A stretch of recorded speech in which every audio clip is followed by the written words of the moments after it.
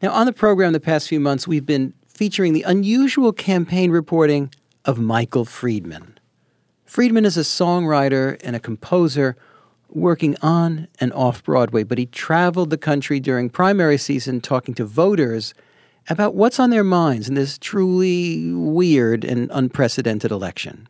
He uses his interviews taken verbatim to make a song for each state he's visited. Last month, Friedman was in California for the primary, and he's been speaking with the New Yorker's Sarah Larson. Hello, Michael. Hi, Sarah. How are you? I'm good. How are you?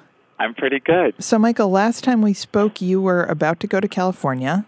Exactly. And I spent some time in Los Angeles and in the Los Angeles area. And California, it's been a very Democratic state in the way it falls. And so I think the feelings for Hillary and the feelings for Bernie were both very strong there. In the Los Angeles area, I ran into a bunch of Trump supporters. I ventured a little bit down into the Orange County area, which is a real Trump stalwart. So it's going to be interesting there. I think how California will go, it seems inevitably is Democratic, but it will be interesting to see how this affects some of the down ballot stuff. Yeah. So tell us about the person who you sing about today. With all the people I was interviewing, I realized that I was really interested in the media and in the fact that, Los Angeles is the entertainment capital of America in many ways, certainly in television.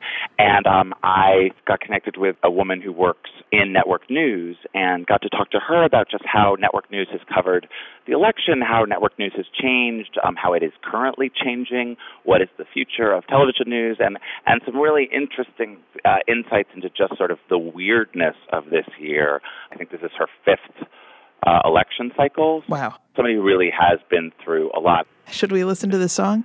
Yeah.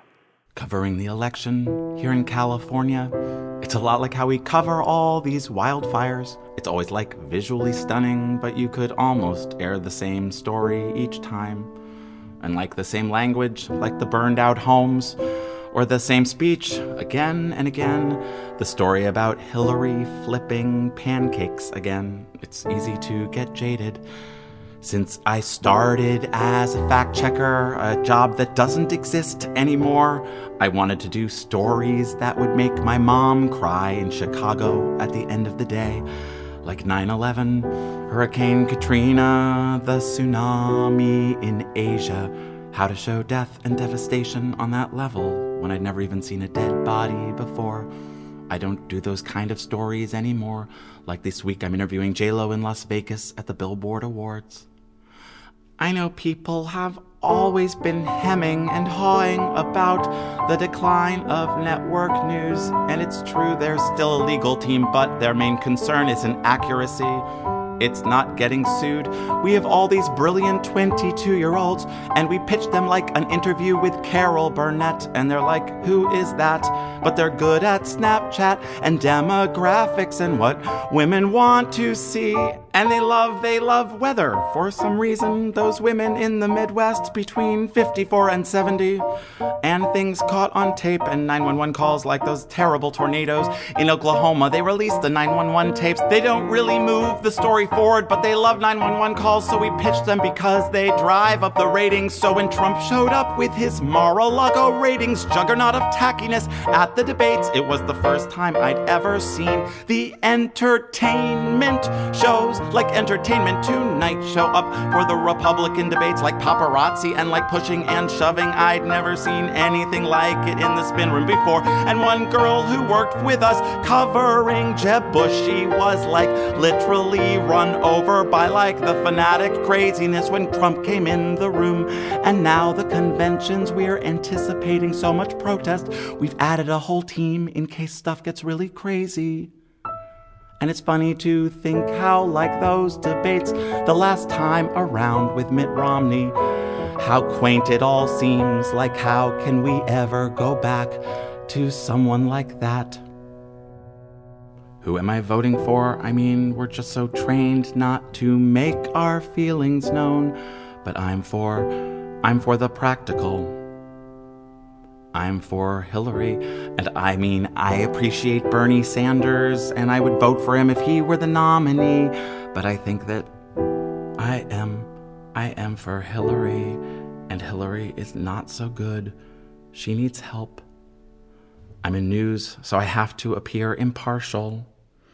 But when a friend posts on Facebook, I for one am excited to see a female president, and everyone you know gets in line and starts skewering that person on their computers and phone. I mean, now even the idea that people could sit down at 6:30 every day to watch the stories that made my mom cry in Chicago seems pretty antiquated. When 9/11 happened, I wanted to hear Peter Jennings, Dan Rather, Tom Brokaw. I wanted a voice of God. When are we going to come together? I thought we'd come together by now.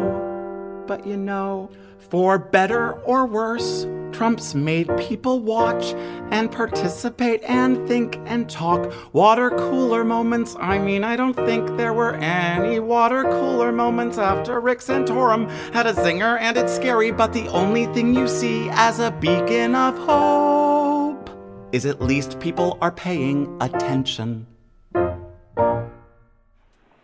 Oh, man. Michael, the end of that is just so beautiful and chilling to me. Yeah, a series. I mean, I think her talking about 9/11 and then connecting it to her wanting to make stories that would make her mom cry in Chicago is just, Yeah. And that seems antiquated now. Michael, did you feel that the woman that you interviewed for this song, is she optimistic at all? Is she, I mean, it sounded to me as if she is, despite everything she describes. I think she is in a kind of, and maybe this is my way out of this election to find some kernel of, I found her that she had, because of her work in the media, a real clarity of vision about how rough things are, but also an idea of like what I do and who I am maybe is of value still. Yeah. Thanks, Michael. Thanks, Sarah. Always great talking to you. Great talking to you. Good luck on the road. Bye. Thanks. Bye. Bye. Composer Michael Friedman talking with the New Yorker's Sarah Larson. Friedman is headed this week to Cleveland, God bless him, for the Republican convention.